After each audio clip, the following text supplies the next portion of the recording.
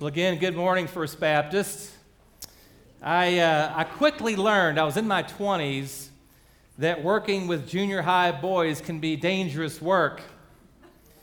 For several summers, I worked as a camp counselor at a camp back in West Virginia called Camp Cowan. Yes, Cowan. Ironically, similar last name, spelled a little bit differently. But I remember my very first summer, I was going to be a counselor at Camp Cowan. And I was a little nervous about it. I was paired up with another guy that had 1 year more experience than me. So I knew that first night was going to be important to sort of set the right tone for the week. You know, you kind of had to let them know that you were in charge, but you also wanted them to know that you were sort of fun, and you wanted to strike that right balance. So I'd been working on the speech that I was going to give the kids that first night. And we get there, and as I was about to start talking, the guy that I was going to be counseling with, he spoke up first. And he gave a speech that was not quite like the speech that I was going to be giving. And he didn't say anything about how we were sort of in charge. He didn't really say anything about how it was important that they follow our direction and instruction. What he communicated to them was that we were just there to be their friends. Well, that week went awful. These kids kept us up all night. They were in each other's stuff all the time. They were not eating the way we had wanted them to eat. I'll never forget watching this one kid eating. Do you remember these things called nerd ropes? These little, like, candies that were stuck to this long gummy thing. I remember watching a kid eat a nerd rope, washing it down with Pepsi, just to sort of let you know what kind of energy levels we were dealing with. But through that week, one thing became very evident to me, that where there's no discipline, bad things are going to follow. And that's true in other areas as well. What would you think of a coach that would tell his players or her players how to play, but never ran them through any drills or instruction? Or imagine a math teacher that would give her students tests that would never mark anything wrong. Or imagine a doctor that was always encouraging good health, but never did anything to help fix that cancer someone had just been diagnosed with. Well, see, you would say that they were only doing about half of their job. They weren't doing it the way they should be doing it, because athletic training requires instruction and drilling. And teaching requires both instruction and correction. And being a doctor requires both encouraging good health and fighting disease. Then there's another arena in which discipline is essential, and it's in the arena of the church. It's a vital, as a matter of fact, church discipline is vital as being an authentic mark of the church itself. And the reason I'm bringing this up is because there's a prerequisite to church discipline, and that's church membership. See, before we can hold someone accountable for their actions, we have to know that they believe what we believe. Before we can hold someone accountable to the Word of God, they have to have agreed that they hold the Word of God as the standard by which we judge our actions by. Now, some of you may be thinking, well, look, Chad, I'm a Christian. So what does it really matter if I'm a member of a church or not? And some of you may be thinking, well, I don't even know if this is really biblical. And then it could be that you're just very suspicious of institutions in general. The upcoming generations have seen some things go very bad among formalized institutions, and I understand there's a lot of reticence and hesitance about becoming a member of something. And then maybe you've been burnt by a church in the past. I get that. These things happen. And church membership is kind of a big deal because it is a slightly narrower gate than being a Christian, because it's about becoming a member at a particular church. It has a particular set of leaders and a particular set of doctrines. And you may be asking yourself again, well, is this biblical? That was the journey that I went on a few years back when I had to ask myself the question, what do I believe about church membership? And I want to take you along that journey with me this morning. Because I guess the real question that we're boiling this down to is, why become a church member at all? Why become a church member? And I want to talk to you this morning about this importance and the why behind becoming the member of a church, specifically here at First Baptist Church. But this is most churches out there have some kind of church membership. And this is going to be the first morning of a brief sermon series I'm going to do, talking about church membership this morning as a matter of church matters. So church membership, and then I'll talk about the role of elders and deacons in a couple of weeks. Next week, Kevin Reiser is going to be speaking on the scariest words ever spoken on earth. After that, we'll go through the Church Matters series, and then we'll get back to the book of Hebrews. So if you can follow all that, ultimately we'll be back in the book of Hebrews very shortly. So I want to continue on with this topic on church matters. I want to give you 5 reasons, you could call them 5 implications from the Bible, to become a church member. 5 reasons or implications from the Scriptures to become a church member. Church membership, and I'll say this at the outset, the Scriptures do not explicitly state, thou shalt become the formal member of a local church. Okay? You won't find that anywhere. That's why I'm saying this is implicit. In other words, I believe the Scriptures do imply, though, that local church membership is important. And before I go any further, let me just give you a definition. What am I talking about when I'm talking about church membership? This is a good definition, I think. This came from Mark Dever's organization called 9 Marks. It's committed to church health. And they define it this way. Church membership is a formal relationship between a local church and a Christian characterized by the church's affirmation and oversight of a Christian's discipleship and the Christian's submission to living out his or her discipleship in the care of the church. So there's several elements that are present in that definition. First of all, there's a church body that formally affirms an individual's profession of faith and baptism as credible. Now, this is something we do here at First Baptist Church. As a matter of fact, in the first service, we introduced some new folks that just joined the church. And before they become a member, they sat down for a brief time with some elders to determine, hey, tell us what you believe about Christ. What do you believe to be true about God? It was very simple, very straightforward, looking for very sort of easy Sunday school answers. Who do you believe Jesus is? What did he do for you? That's what we mean by affirming someone's faith and affirming that they've been baptized by immersion. It also promises to give oversight to that individual's discipleship. In other words, we have a responsibility at First Baptist Church to be making disciples for Jesus Christ. That first part of our mission statement up on the wall, to know him. It's our responsibility to make sure that people are getting to know God, knowing who he is. So we have responsibility for oversight of everyone's discipleship from cradle to grave here at First Baptist. And then thirdly, the individual formally submits his or her discipleship to the service and authority of this body and its leaders. And that's done by the individual. There's an act of, hey, I'm going to submit my discipleship to the leadership and authority of this church. That doesn't mean you don't take some responsibility for it yourself, but that means you are submitting to a particular set of leaders at a particular church. So that's a definition I want to start with. What do I mean when I'm talking about church membership? And then I'm going to go into these five reasons or implications from the Bible about why we should become or think about or consider becoming a church member. And first of all, and I alluded to this at the beginning, membership is implied for church discipline. Membership is implied for church discipline. By the way, a church is to discipline its members. And I'm going to go to Matthew chapter 18. You may be familiar with this, Matthew chapter 18, verses 15 through 17. It's about how to confront someone in sin. It says this, if your brother sins against you, go and tell him his fault between you and him alone. If he listens to you, you have gained your brother.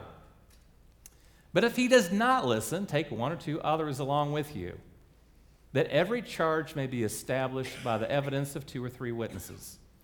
If he refuses to listen to them, tell it to the church. And if he refuses to listen even to the church, let him be to you as a Gentile and a tax collector. So you may have read this passage before, but notice a couple of things here. First of all, the sin is not qualified in any way. It just says if your brother sins against you, that can come in any number of shapes. It could be a spouse who has not been faithful. It could be someone who's spoken disparagingly about you or someone in your family. But something has been done to you and there's a problem and you need to go and you need to talk to that person about it. And if they don't listen to you, then you take a friend along and the two of you go and you confront that person. But then if it goes on, if there is no repentance, if they're unwilling to do anything about it, then you bring this matter in front of the church. The church is to be the final authority in judging these kinds of matters.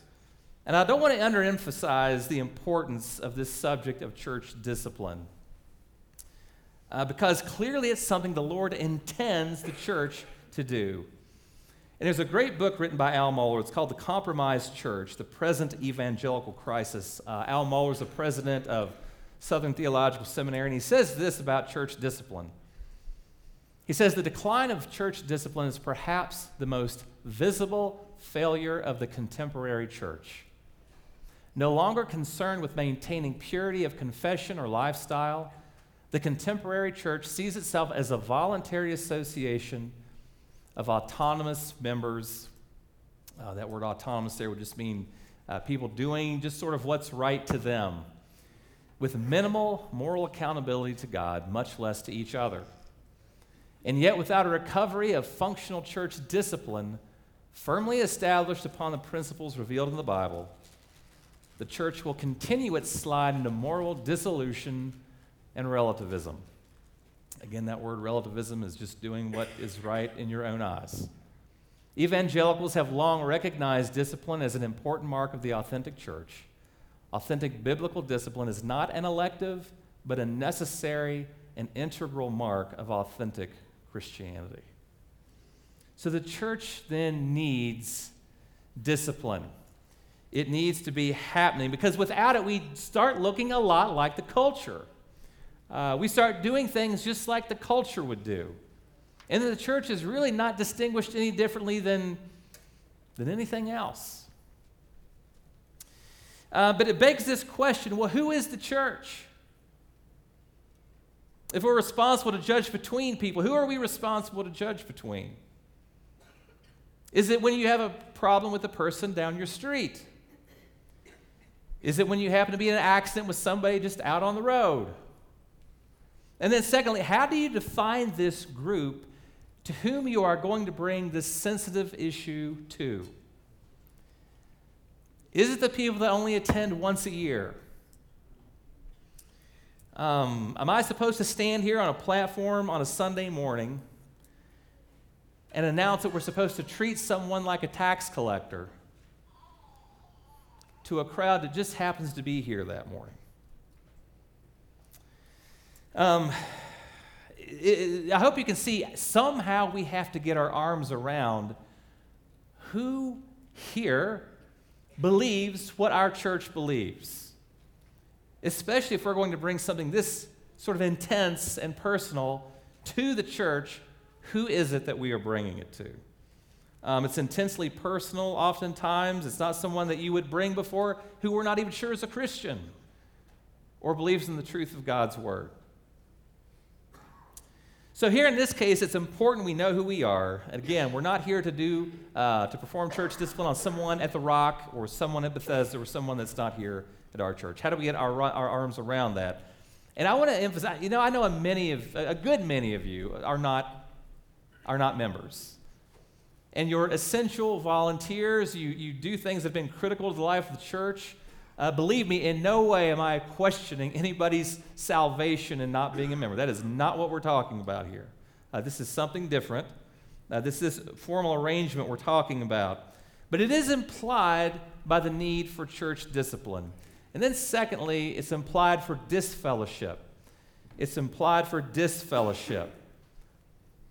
And I didn't make up that word, by the way. It does exist. And it's exactly what it sounds like. What do we do in the case when someone needs to be formally removed from the fellowship from here at First Baptist? And this is, Paul talks about this in 1 Corinthians 5, 12, and 13. He's writing this letter to the church. He says, "For what have I to do with judging outsiders? Is it not those inside the church whom you are to judge? God judges those outside. Purge the evil person from among you." So it's a strong statement. And there's some conditions that he listed in verse 11 that called for this disfellowship. And there's some who would call this excommunication. I don't like that word, excommunication, because it implies that one loses their salvation if they were disfellowshipped, and I don't believe that's the case at all. I don't believe that's a cause for loss of salvation. But I want to go to verse 11 here because he's challenging the behavior of some.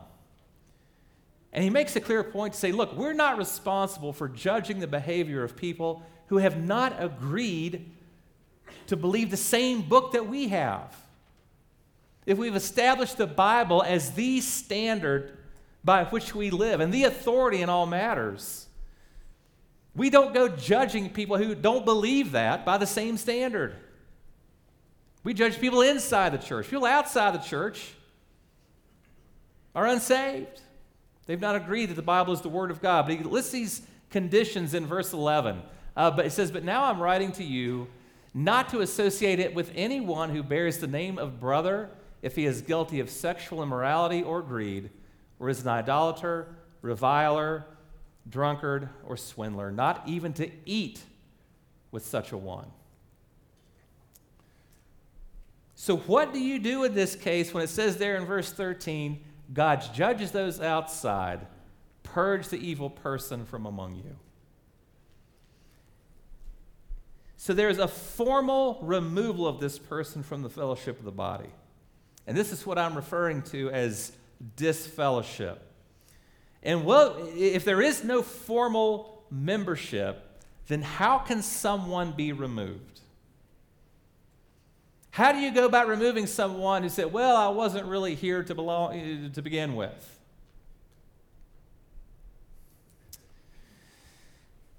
And then at what point can I make these kinds of judgments? Is it towards someone who's just visiting? Again, is it towards someone who happens to be in Sheridan for the weekend? Is it towards someone who's only here once or twice a year? How do I determine at what point I start carrying out these kinds of judgments? You know, there's common law marriages. If two people live together for a long time, they'll usually consider them married. But when it comes to membership, there's no like common law membership. You know, if somebody's been here a long time, they're just not automatically church members. So our leadership has to know whether or not someone's sort of in before they can be out. Now, this leads to number 3. Thirdly, membership is implied for submission to elders. It's implied for submission to elders. And this comes from Hebrews chapter 13, verse 17. It says, "Obey your leaders and submit to them, for they are keeping watch over your souls, as those who will have to give an account. Let them do this with joy and not with groaning, for that would be of no advantage to you."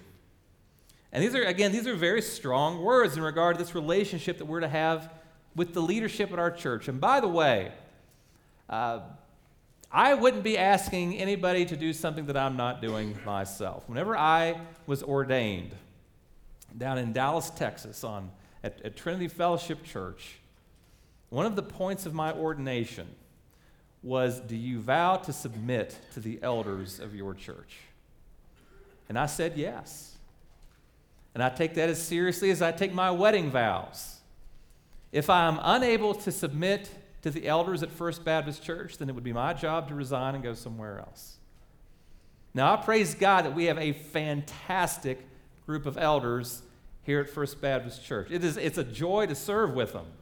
And it is not an easy job.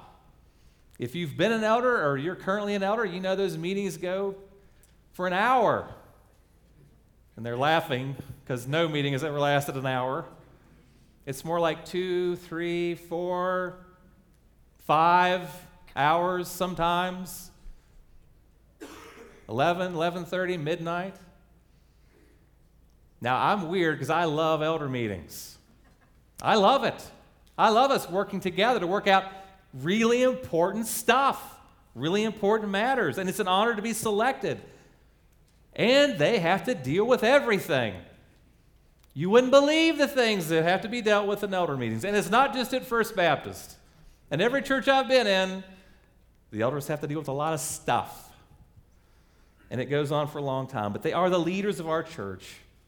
And I'm another elder as well. And in this passage we have here in Hebrews, we're told what to do: obey and submit. But why? And we see it here as well. For they are keeping watch over your souls as those who will have to give an account. The elders are accountable to God for the work that they're doing right now.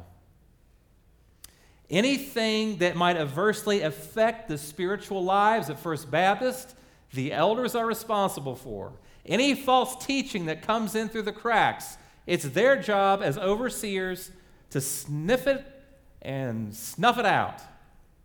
That's the job of being an elder. And they're going to give an account to God himself as to how well they love this church. But here again, we have to ask the question, what does this church mean? What people are we actually accountable for? Because it's not the people at Cornerstone, and it's not the people at Bethesda, and it's not the people at the Rock, and it's not the people at the Presbyterian Church. It's the people who are at First Baptist. But somehow you've got to be able to get your arms around, well, who are the people at First Baptist? It's not about having a power trip, by the way. Leadership is service. It's not about gaining control. But leaders need to know who they are responsible for, who they're going to give an account for. So that was number 3. And then number 4, membership is implied for pastoral care. Membership is implied for pastoral care. And this comes from Acts chapter 20, verse 28. And there it reads, Pay careful attention to yourselves and to all the flock in which the Holy Spirit has made you overseers, to care for the church of God, which he obtained with his own blood. So this is a message that at the time was passed on to the future leaders of what would be the church in Ephesus. And again, this passage begs the question, who is the flock? Because in my job, and I know in Brad Kremenzik's job, he takes care of most of the pastoral care here at First Baptist. Who is it that we are the overseers of, that we have a biblical mandate to care for? Is it the entire town of Sheridan? Well, no. Is it everybody that's in the hospital? Everybody? No. Who is it? Those whom God obtained with his own blood. Now, that is not to say, and please hear me very carefully, we will care for as many people as we can possibly care for, member or not. And we will see as many people as we can possibly see, member or not. But there is a group for whom we have a particular responsibility, as it outlines here in Acts chapter 20, verse 28. It's defining this flock. So we have to have some way of defining it. And then finally, in 1 Corinthians chapter 12, we see this last one. Membership is implied for the body of Christ. This metaphor to describe the church, this body of Christ. If you ever wondered, well, why do we use the word member? Well, it comes from this verse in 1 Corinthians chapter 12. And here you get a picture of this close connectedness. And it says there, for just as the body is one and has many members, and all the members of the body, though many, are one body, so it is with Christ. So there's this very close connectedness among the people of God. And if you were to cut off part of the body, something bad happens to the body. If you are wondering if you've got any feeling in your pinky, we'll just hit it with a hammer. And all of a sudden, that becomes the most important part of your body. You're feeling it the most. And if someone from among us had to leave or was disfellowship because of some sin that they were unwilling to repent of, we should feel it. It hurts all of us. The body knows when there's pain somewhere. And when some part of the body becomes so infected with sin, it has to be surgically removed. And the goal of church discipline, the goal of disfellowshipping is always, always, always for the purpose of bringing that person back in. If you've ever seen church discipline executed, where someone had to be disfellowshipped and they had to leave, and then if they repent and come back, it's a beautiful thing. I've seen marriages restored. It doesn't always happen, but it does happen. And the purpose of church discipline is to bring for that person to repent and come back into the body. So there's this implication for membership in this metaphor of the church as the body of Christ. So the scriptures then imply some kind of distinction between members and non-members. There's got to be some way to distinguish between those who are part of the local body and those who are not part of the local body. So then where do we go with this? What next? Well, obviously I'm making a push here. Maybe that's too strong of a word, but I hope that some of you who are not members will consider becoming members here at First Baptist Church. And there's a way we do this. I would encourage you on Saturday, February 8th, if you've got an interest in becoming a member here at First Baptist, we offer a membership class. It'll be from 9 a.m. to noon. We provide breakfast and lunch. There's child care provided. And this is a great way to just come and check things out. There's absolutely no obligation to join the church or become a member. But you can come, you can ask whatever questions you want to ask. You get to know some of the staff a little better, and you get to see what we're all about. If you want to do that, if you're interested, you can enlist in that by emailing our office at the email address we've got listed there, or you can call us. And also in that newsletter that we send out in your inbox, there'll be a link there. It should be coming up in the next week or two that you can click on, and you can enroll in that class there by clicking that link on the newsletter. I hope that you will consider becoming a member here at First Baptist Church. And then I want to close with this image. One of my all-time favorite airplanes is the SR-71 Blackbird. It was built by Lockheed Martin back in the 60s. It was during the Cold War. Nobody knew this plane existed for a long time. And I got to speak with one of the engineers back whenever I was working with the Navy about this plane. It could fly at speeds that exceeded 3.5 times the speed of sound. It was used for the purpose of surveillance and reconnaissance. As a matter of fact, one of the former navigators for this aircraft attends our church, Ted Ross. And the plane flew at about 75,000 feet, right on the edge of space. I've actually talked to Ted about this, and he said you could look up and see the stars through the cockpit. The plane's had over 1,000 missiles shot at it, and it's never been hit. By the time they saw it on the radar and shot a missile at it, it was gone. It was that fast.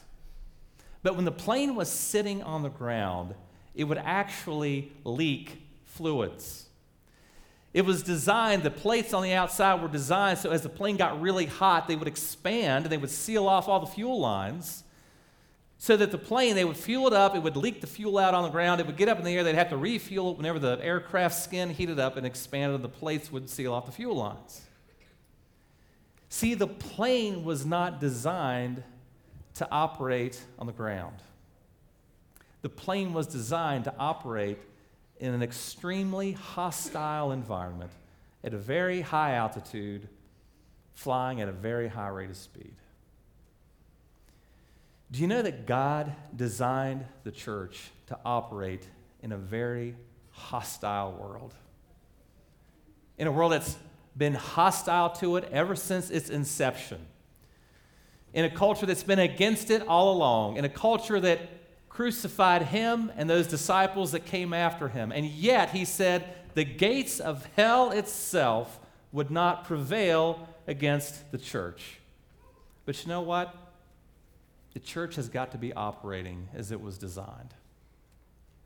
That means we need church discipline, and I believe that also necessitates church membership. And it's my hope and prayer that you've seen biblical reasons for church membership today, and that you'll consider that here at First Baptist. Please pray with me. Almighty God, we thank you for the church.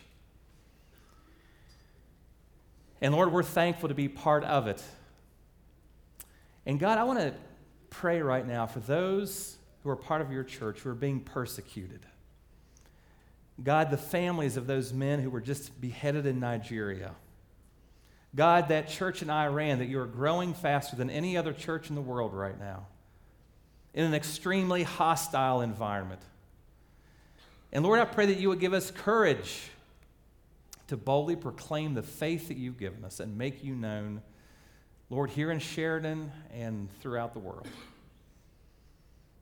And God, I pray that you would work in the hearts of those who are considering becoming members at First Baptist. Lord, we know that that we're not talking about salvation here. But Lord, I pray that more people would join and help us lead and steer and guide this church that you've given us, that we are a part of. And we ask it all in the name of Jesus we pray. Amen.